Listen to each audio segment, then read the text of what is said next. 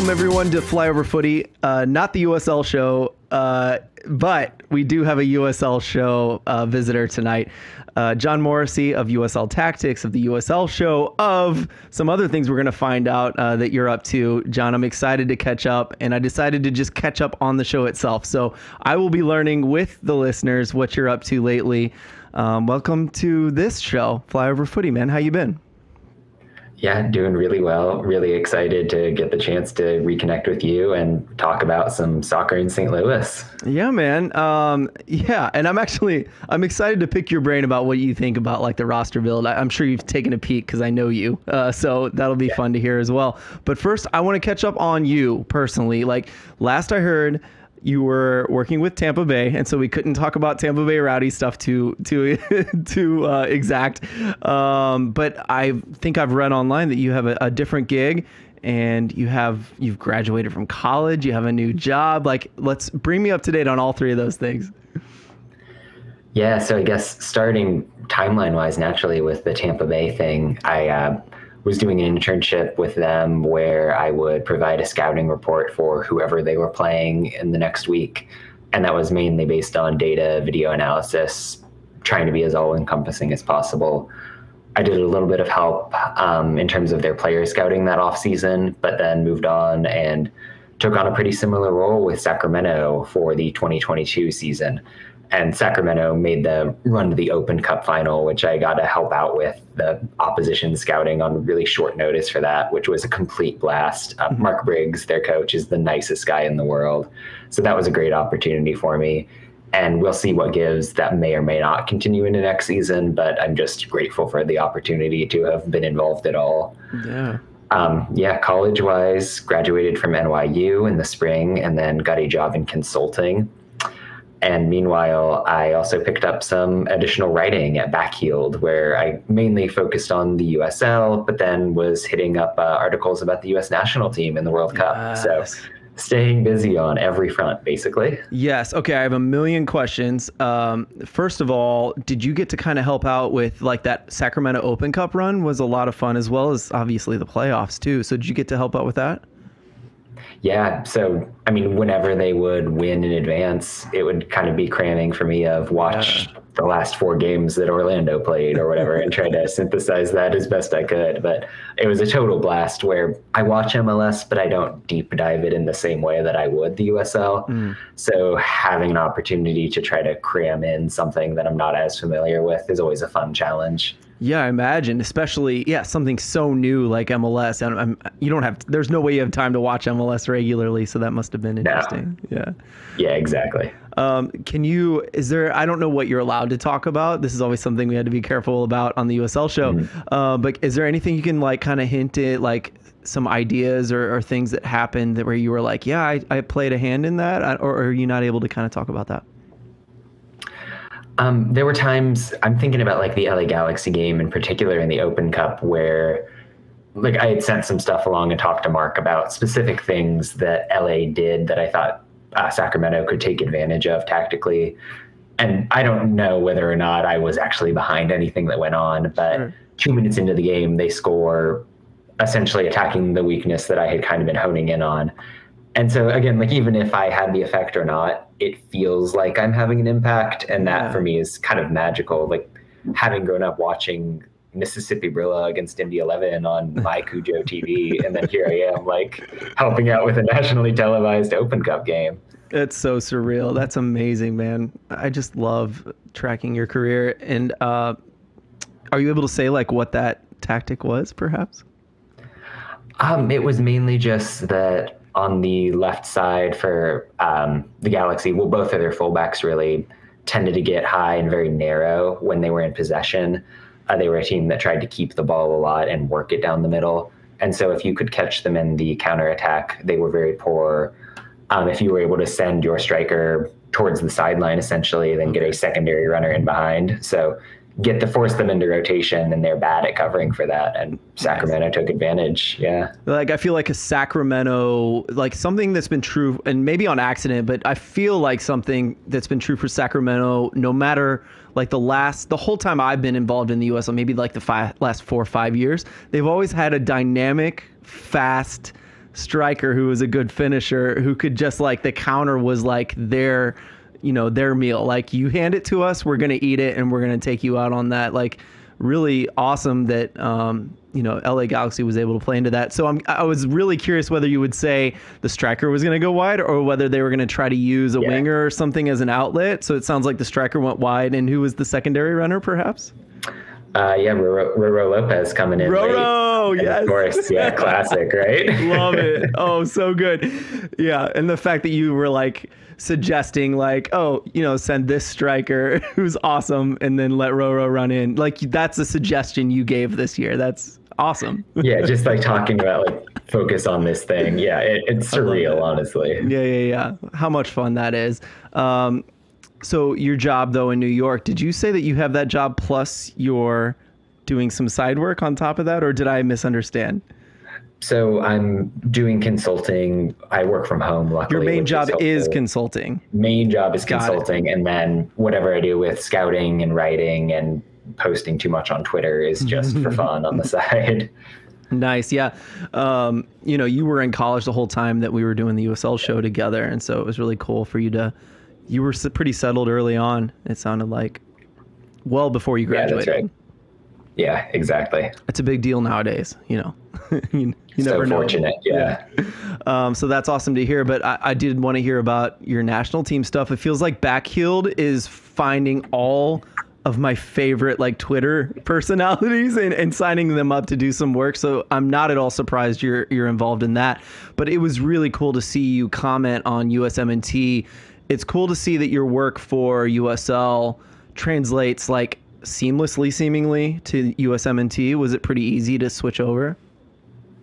So I think even more than MLS, I had kept up with the national team and kept a familiarity with some of the guys who had been nailed on into that lineup.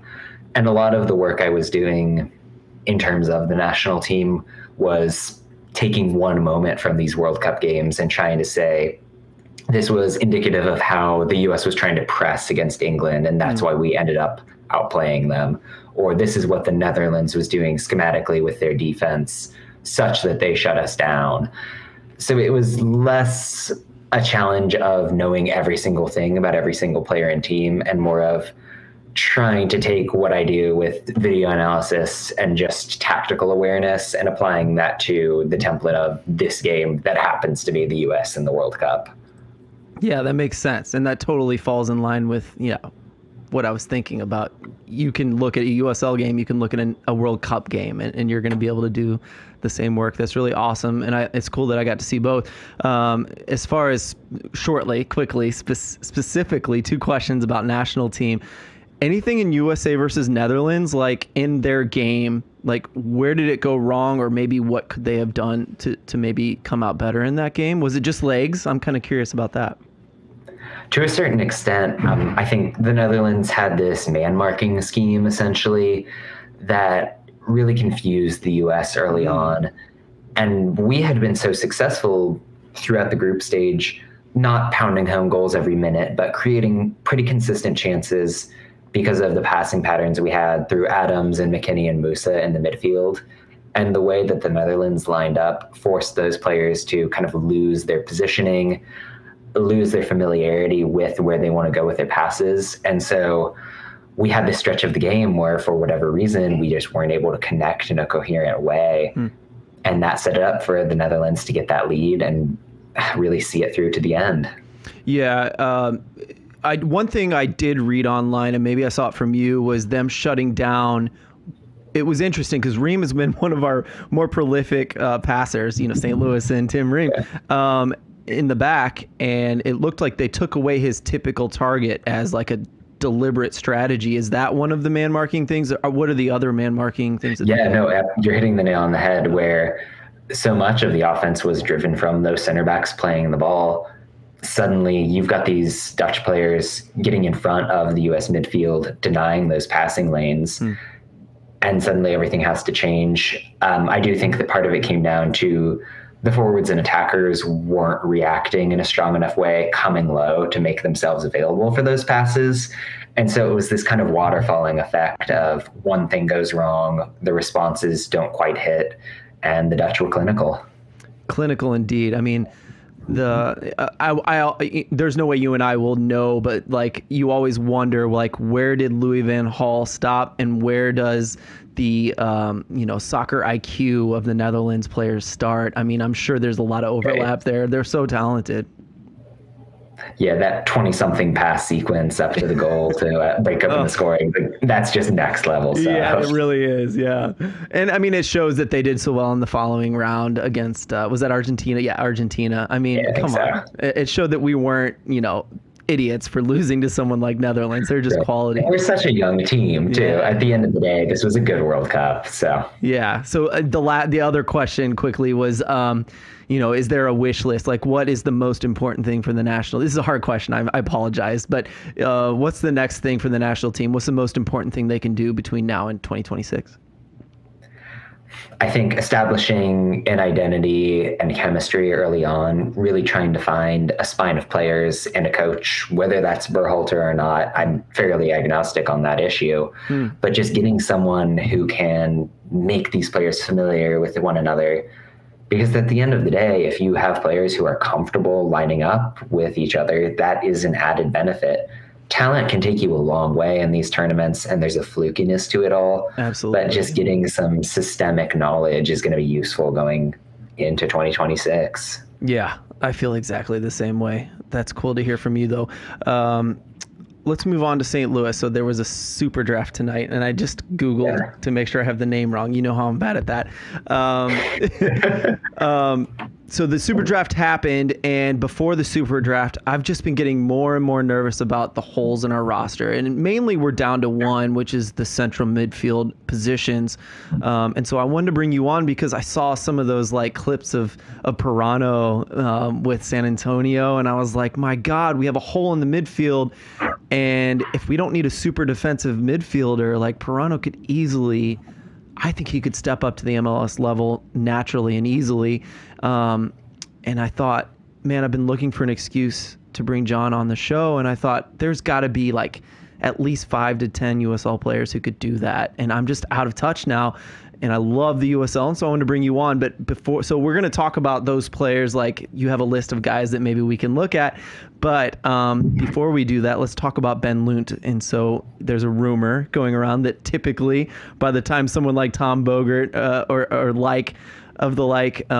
announces a rumor of some sort, it's probably true, right? So we can talk about Ben Lundt being signed from Phoenix Rising to St. Louis City SC. More than likely has happened. Goalkeeper, has played in MLS, German national with a green card. I think I asked you that. Can you tell us more about Ben Lundt?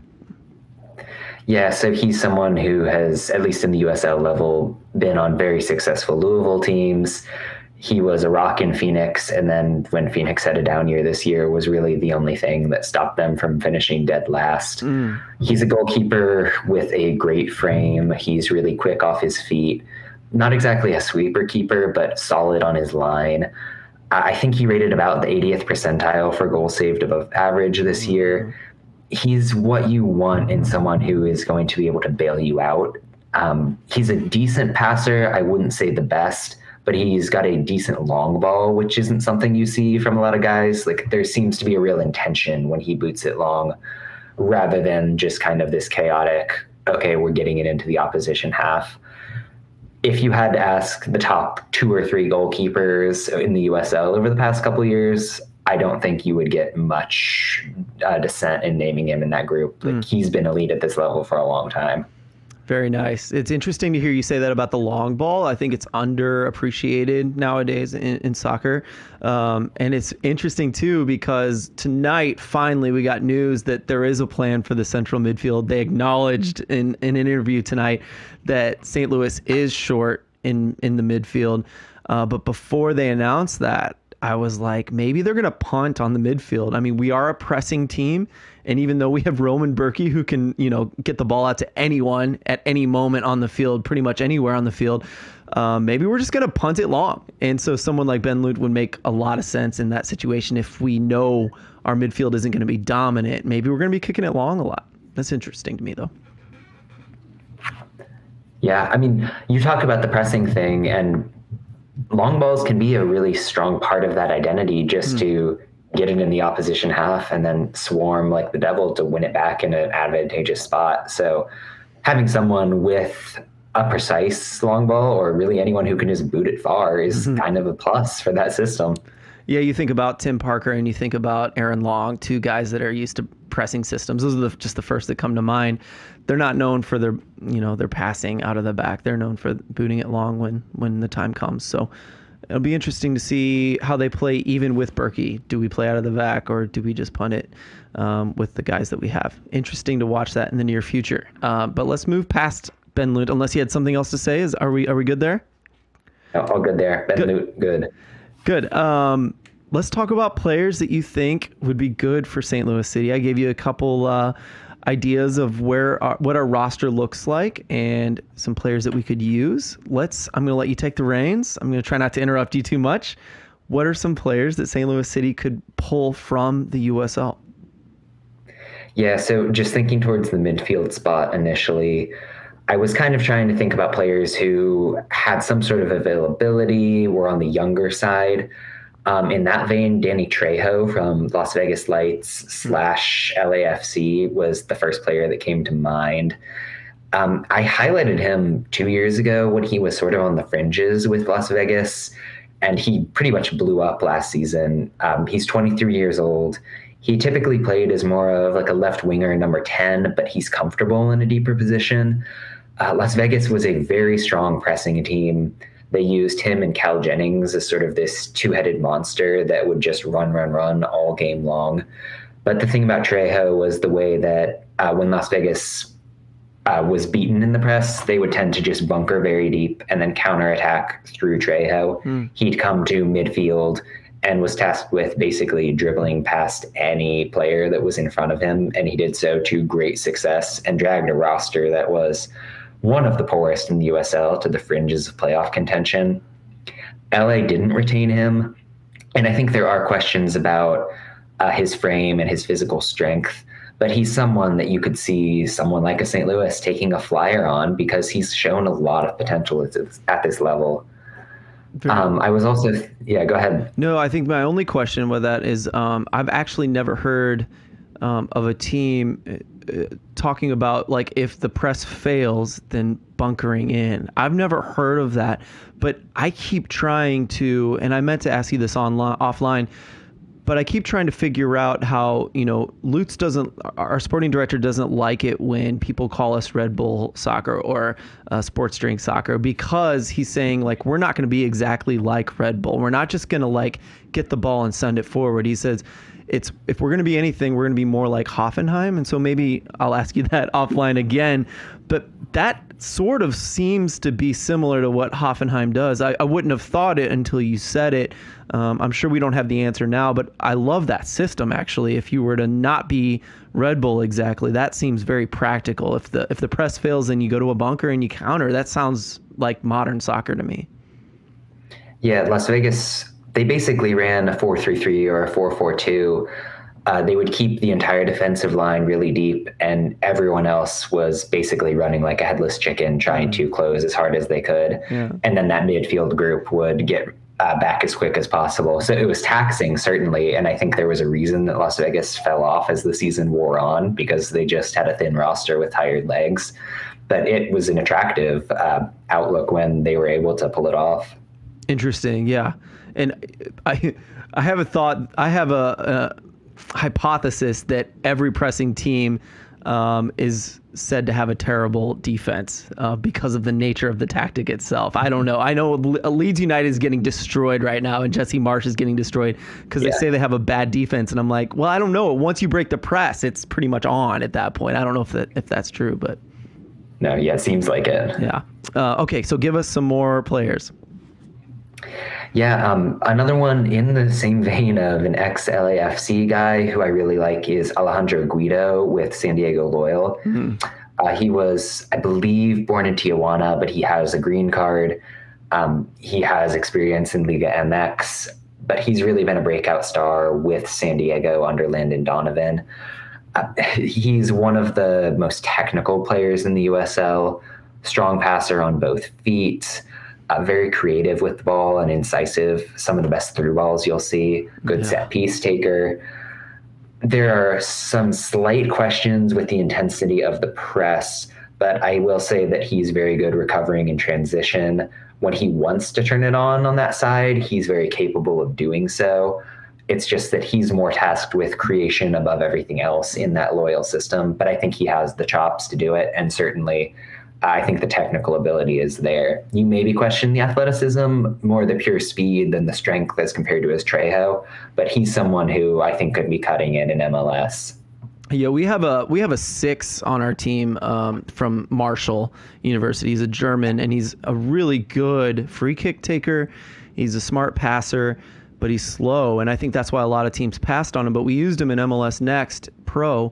And I mean, we signed him to the senior roster. So I do wonder, like, there's athleticism and there's smarts, and I think especially a German sporting director is able to kind of push some of that speed bias a little bit to the side. So that's possible. That Marshall team, by the way, I know of 2 more players who were teammates there who were moving on to the USL Championship this year. I can't talk about the signings yet, but that team is well thought of in terms of what they're doing with development. So cool. Yeah. And well coached. And it's just like this, the system, like they know who to bring in and how to use them. They're really smart there. And it's showing the type of, there's almost like a pipeline to certain types of teams. And it's really cool to see Marshall like feeding teams, almost like a 2-side to some professional teams in the United States. But Guido, wasn't it 2 seasons ago? It was Guido, and there was a striker that went to RSL. I think he was on loan at Loyal, right? And I can't think of his name because I'm me. But I always felt like, 50% of that strikers, he was so good, and he is still good. He's still good at RSL, but I thought like a decent amount of his success was due to like Guido and of course Landon Donovan setting up a good attacking team. But those 2 together were just like lights out. It was fun to watch. Was it Rubio Rubin? It was, yes. Thank you. Okay, that took me a minute. Yeah, speaking to it, he's the kind of guy who just generates offense no matter what the scenario of the game.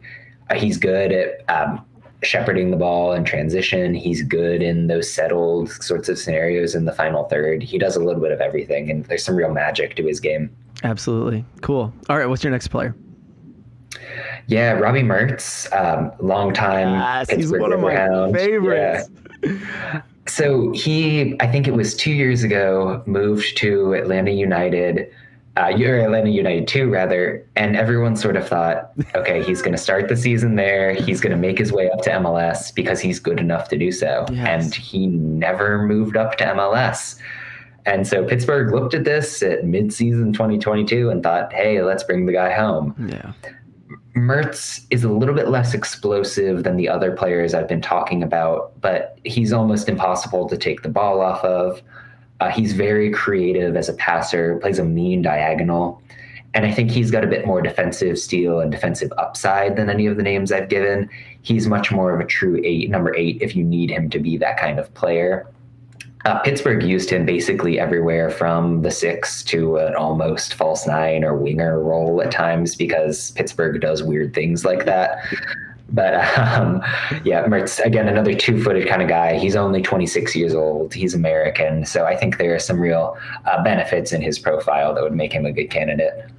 Dude, if St. Louis City SC2 did not exist, then Pittsburgh Riverhounds should be their feeder team. It just makes total sense. Like, he demands them to work their butts off. And for some reason, especially in the last 3, 4, 5 years, that man has figured out how to attack teams in the USL and defend. It's like he put it all together. What an amazing coach. What an amazing scout. Like, that man is just amazing. And Robbie Mertz is like the poster boy, right, for a Riverhounds like attacker / defender. The interesting thing is that Bob Lilley with Pittsburgh has sort of become this plug and play manager where I think for a while he had a set of players between Rochester and Pittsburgh that he relied on. And recently it's been more of, I've got a system. I can take 6 guys who just graduated from college, plug them in, and get the same results. Yeah. So in that sense, I think it's a real feather in Mertz's cap that Bob Lilly wanted to pay a fee to bring him back, because it just shows that he has the talent to be crucial to that sort of setup. Yeah, it's so funny too, because sometimes I wonder, I'm sure you guys have ranted on this on the USL show, but like, or Mongols definitely has, but like the fact, like it almost feels like Lilly got a little bit bored, and that's why he like fiddles around so much, because like it's almost like he broke the code, and like you said, he just like, he knows who to find, he knows what kind of players he wants, he just plugs and plays them in the same roles, and he's just successful year after year after year. It's just funny to watch.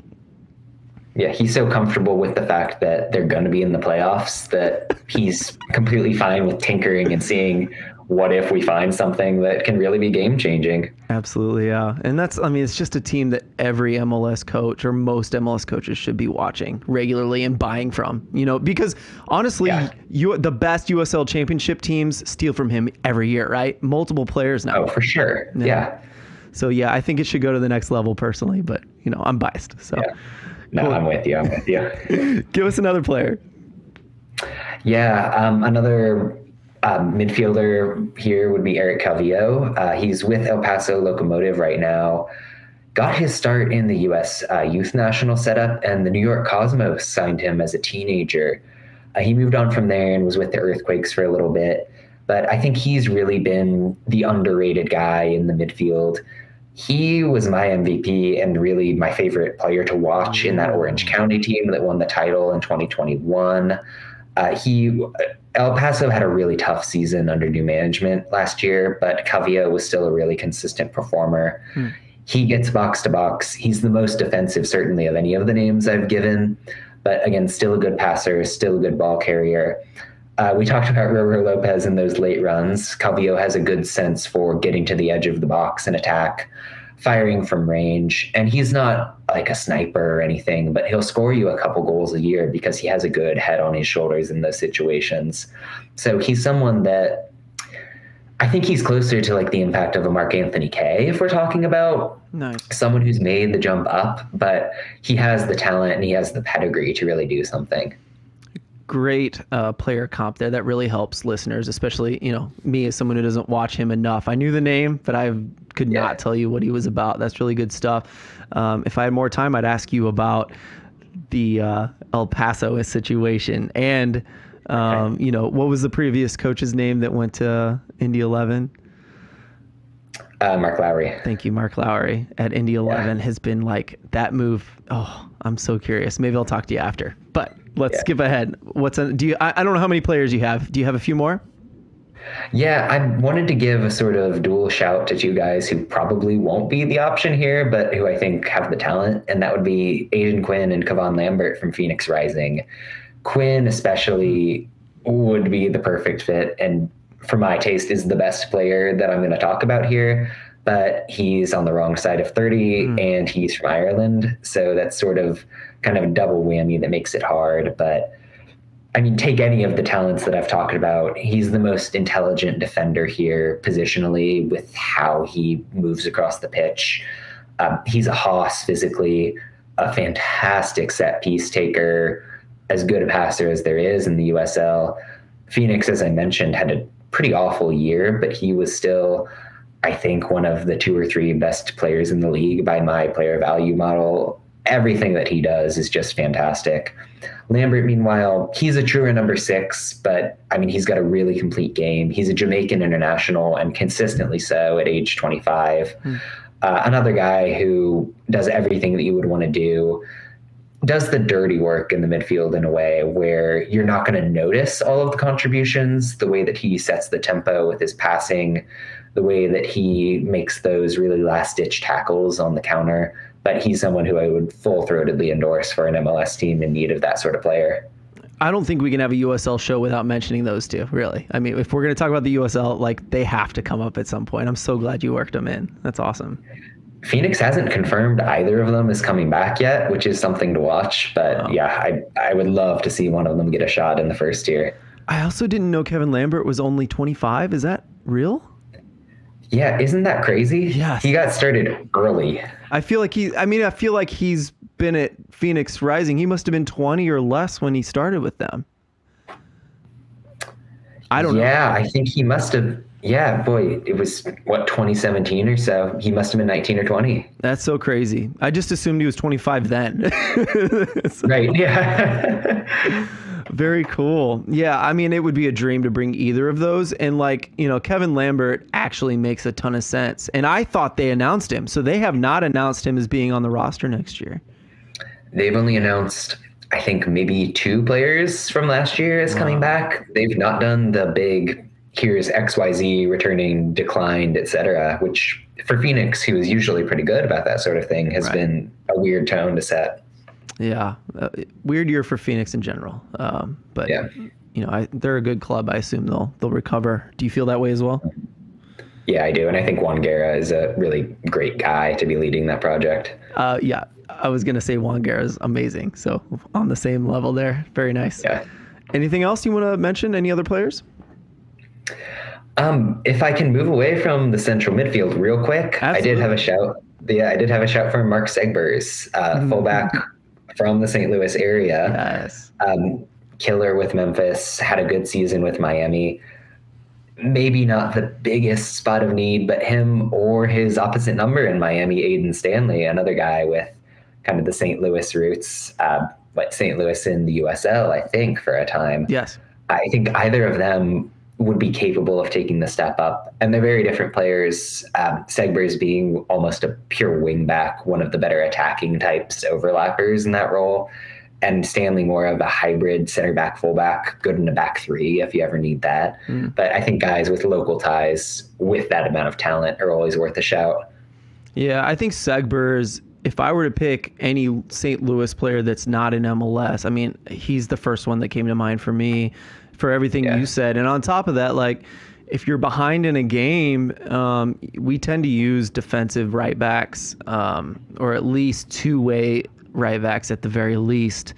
But at the end of a game, you throw Segbers in the game, and give him a little bit of freedom with some defensive responsibility. The guy just knows how to make stuff happen out of nowhere at times, and it's fun to watch. And I know he could do that in MLS too. Yeah, completely with you for the exact reasons. How was Aiden this year? I didn't watch a lot of him. I know he made a few plays. I definitely saw some highlights where I was like, yeah, Aiden, good for you, man. I'm happy for you. But how did he do with Miami this year? Yeah, so first year under Anthony Pulis there, and it took a little bit of time for that team to add the personnel that they wanted to really get going. They settled on this off-balance formation that was kind of more of a back 4 when they were defensive, but a back 3 with the ball.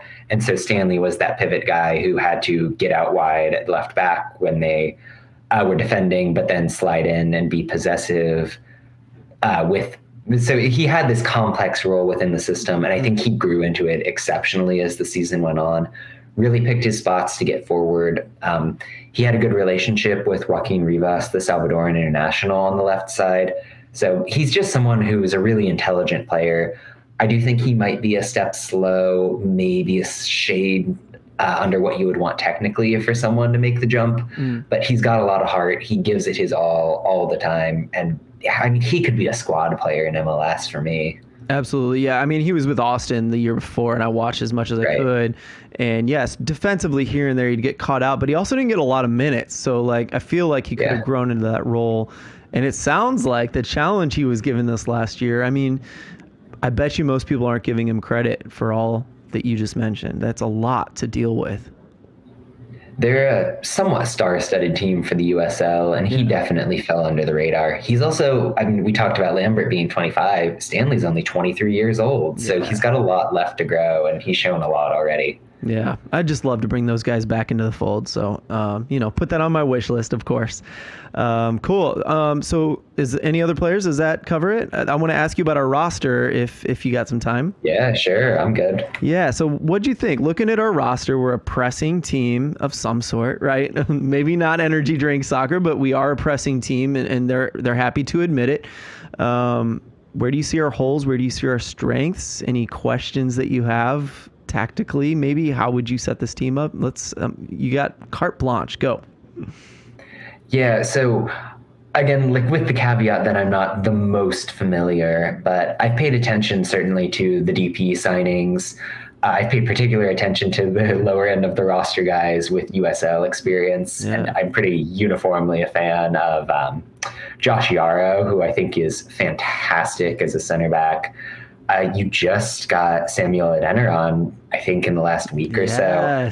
And I'm thrilled about that. He could not be a more deserving player of a look. Can you tell us? Probably would be, the fourth forward. But I'll go ahead and talk about, if you want somebody who's good in the press and is comfortable in that system, Adeniran has done that 2 years in a row with San Antonio FC. And for me, it was probably the catalyst of what put them over the top to win the title at the end of the year.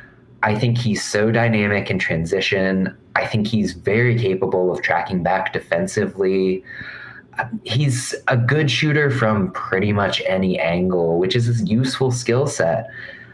He's very smart, and he's growing in terms of his passing vision. I think that was what differentiated his game the most in 2022 versus 2021. But if you're in St. Louis, or rather San Antonio played a 3-striker formation essentially, and you could have plugged him in at any of the roles, given him any of the responsibilities, and he would have filled it competently. He's just a very complete forward, and I think he's going to do well.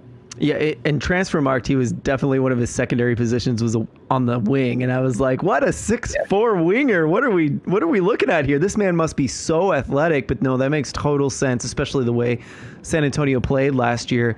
But yeah, everything you described, he sounds really similar to our DP striker. I mean, really similar, except our DP striker's Brazilian and can do some stuff in the final third. You know what I mean? But otherwise, our sporting director said exactly that. He's like, even if our striker doesn't score a goal every other game, if he does all of his other jobs, then the team's going to win in general. And so he seems like a perfect fit in that way. Yeah, I mean, I think talking about Adeniran, talking about Klaus, like, these are guys who, even if they aren't getting the goal, they're making smart runs to open up their teammates. If they get the ball out wide, they're driving towards the middle of the pitch with the ball at their feet and creating danger, drawing attention, and again, just creating space for their teammates. And I think that's invaluable when you consider the role of a forward in a modern system like the one that St. Louis wants to get. So they're looking for the right profile of player, and I think that's heartening to see, even if the results aren't golden immediately. Yeah, I think we're worried about results at first, and low expectations. I mean, no MLS team is good right away without spending a crap ton of money and relying on those DP players. So we have a weird setup in that way. I don't know how you feel about that. I don't want to limit any other ideas you have, but another thing I'm wondering about is, like, our sporting director is doing that thing where he spends whatever it is to bring someone in, and he feels like he's getting value out of each player, but we're not like bringing in like high-end DPs. Some of these guys are free transfers, so they'd be DPs if they were paid for a transfer fee, but since they're not, it's just an interesting setup. It's different than most teams, and I think some of us are like, well, is this, Cincy 2.0? I don't think it is, but I think some people could be forgiven for having that fear. To me, what sets them apart from the Cincinnati tier is that Cincy almost felt a little bit chained to what they had been doing in the USL, whereas St. Louis seems to be building a very particular system that is designed to succeed for what MLS is today. And they know that right off the bat, it's probably not the wisest thing to commit all your money into one big name just because that seems to be the trendy thing to do. It's better to disperse how you're putting your money into this team, where you're putting your resources, so you have the flexibility to make a change when you see what's working and what doesn't.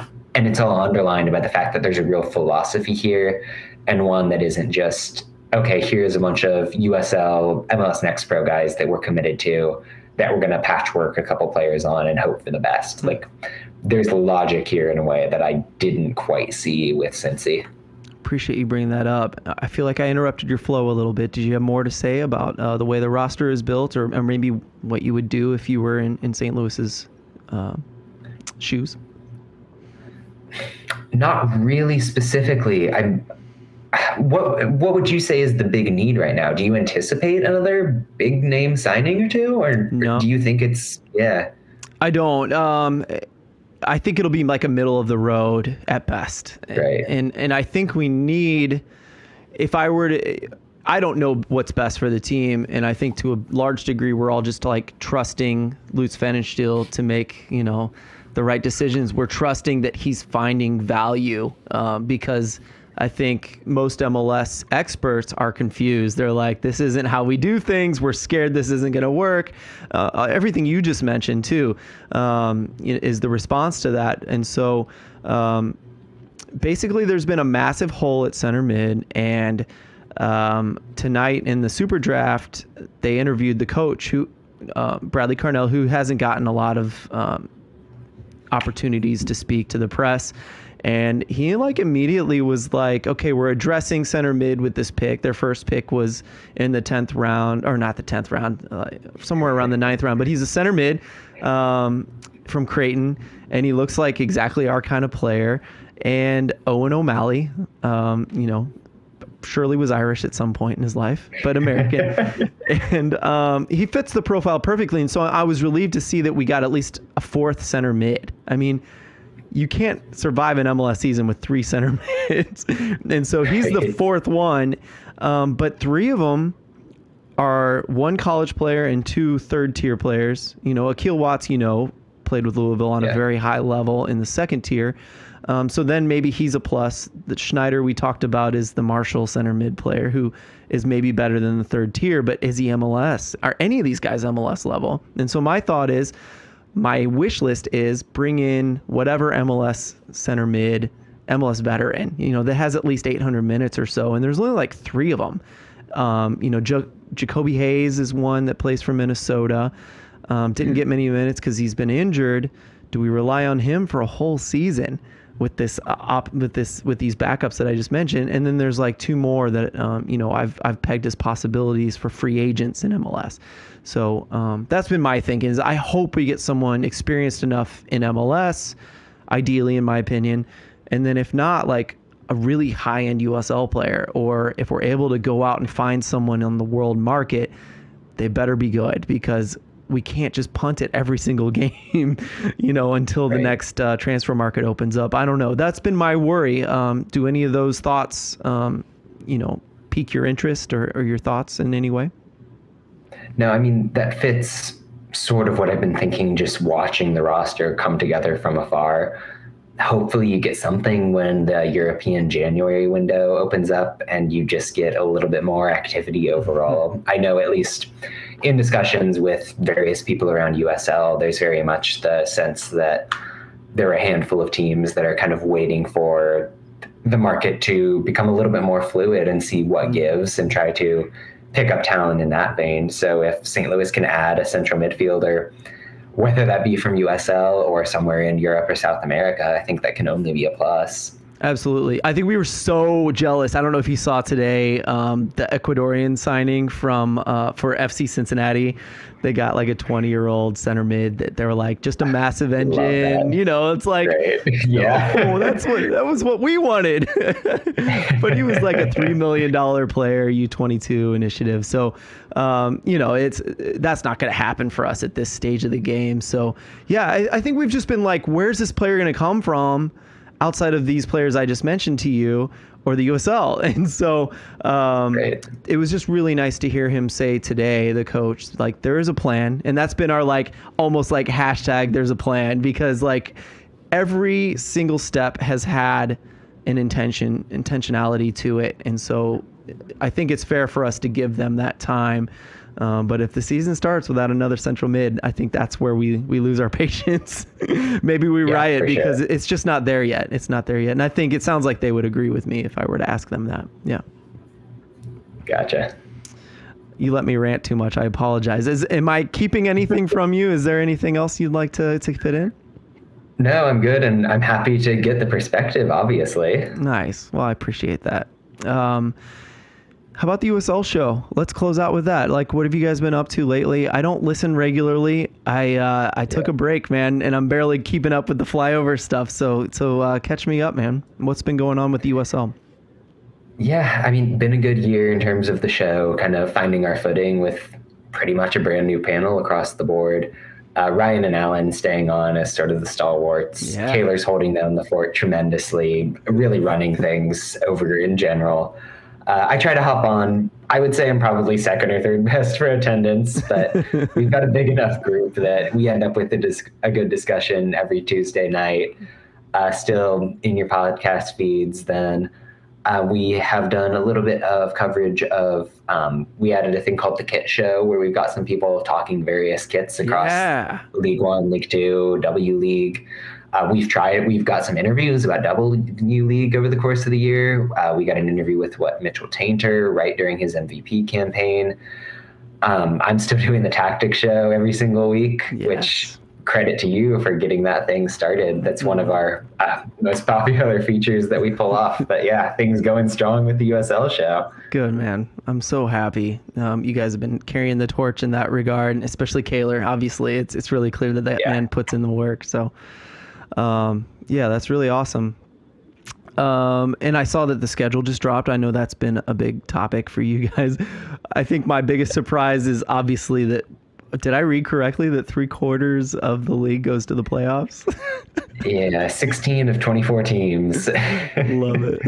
It's a lot. Yeah, that's so typical for American sport. Right. It is what it is. Kaylor really made the best of it. I can't remember what he said. Something like about, making the home playoff game really important. That's a good point for sure. Yeah, no, it is. Cool, man. Well, thanks for coming on. Anything else you want to leave us with tonight? No, I mean, I've got the plug for the USL show. We talked backheeled. You mentioned at USL Tactics on Twitter, so I've got my 3 big things. Clearly, I'm a bit obsessed, but no, thanks, man, so much for coming on. I really respect everything you do. I'm a massive fan, obviously, and thanks for taking the time to fill us in on the USL. I truly would love to see more USL players given a chance, and we have John Hackworth, so it's possible. Like, it is absolutely possible that we start digging into this kind of stuff. So thanks for giving us as much an expert view on that as I think we could ask for. Yeah, my treat, and hope y'all have a good inaugural season. Yes, sir. Appreciate that. We'll talk to you again. I mean, I'm going to find some excuse, so we'll talk to you again in the next year. Love it. All right.